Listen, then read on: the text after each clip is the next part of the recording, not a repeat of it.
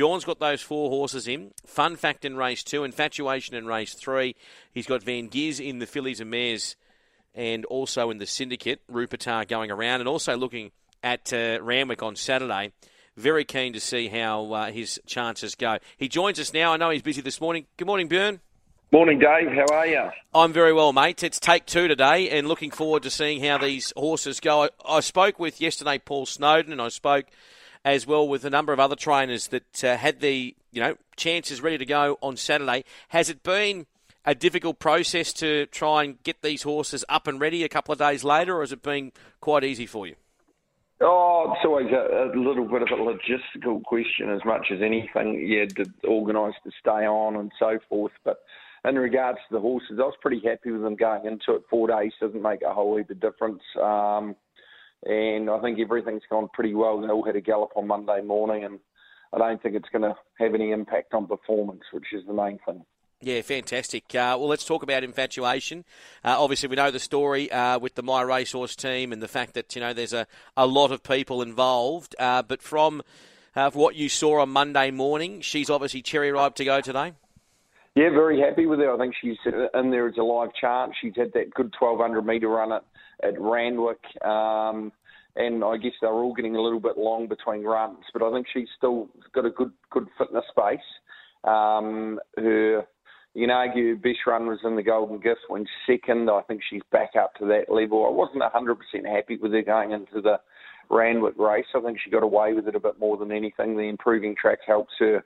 And she's thriving on the Gold Coast. She's very, very well. I think she's in there as a great chance.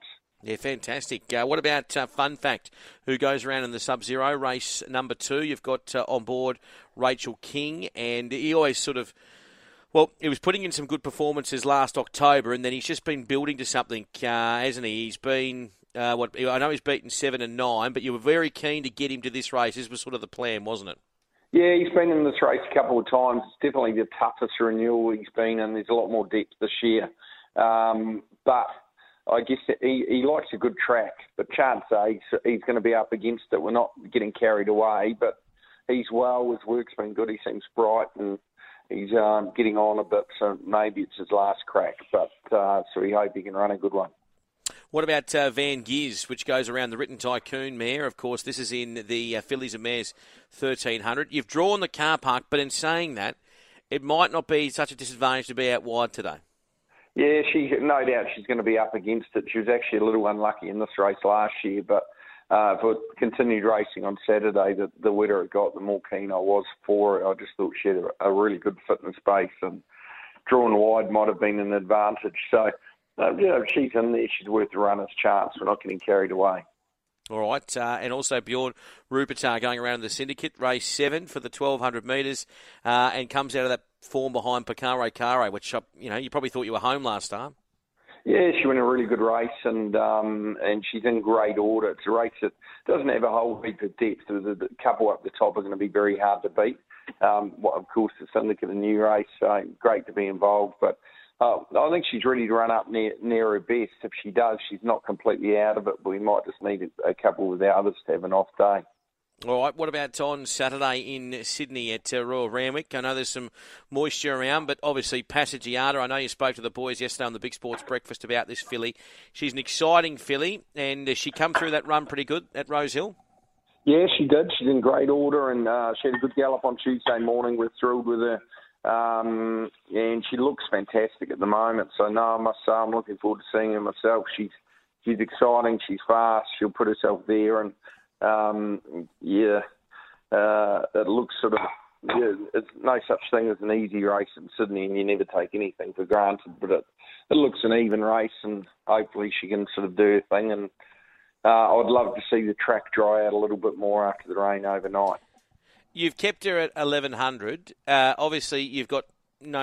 Have you got any thoughts about her getting, a good 1,200, or do you think she needs to? You need to teach her to maybe just come back a little bit, because she's obviously very, very quick, isn't she?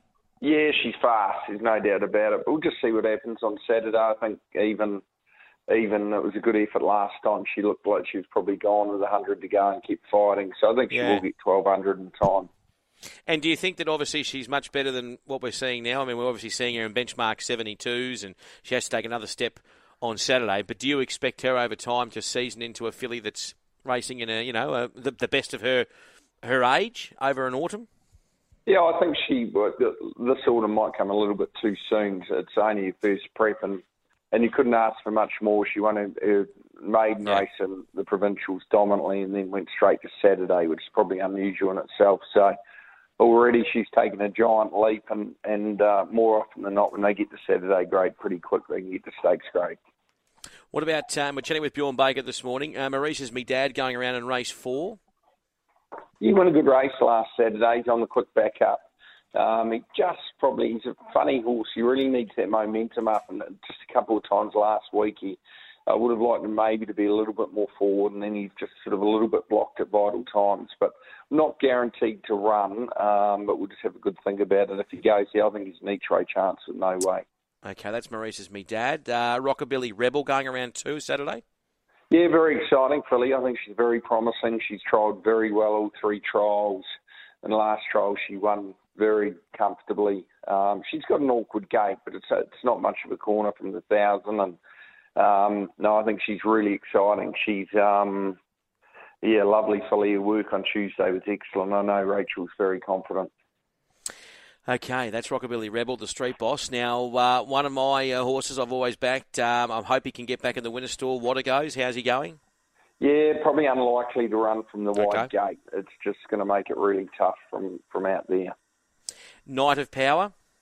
Yeah, just once again, he's drawn very awkwardly. A couple of scratchings, he gets in a little bit. We're just going to weigh it up as time goes on. And what about in the last, Diamond Dealer going around?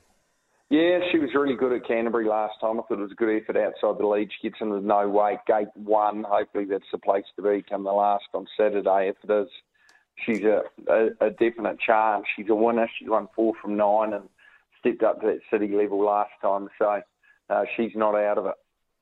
Great to chat with you, Bjorn. Are you confident with any of these? Obviously, you've got confidence, but if we were to have a little wager today, is there one particular you think you can get the chocolates with on the Gold Coast, or maybe there on Saturday at Randwick? Infatuation is well over the odds, and I think both Rockabilly Rebel and Passage Art are hard to beat Saturday. All right, mate. Well, I'll tell you what, you're going to have some party of Infatuation can win the millions, mate. You might stay up there another week. Yeah, I might. Have a good day, mate. Thanks for coming on. Thanks, Dave.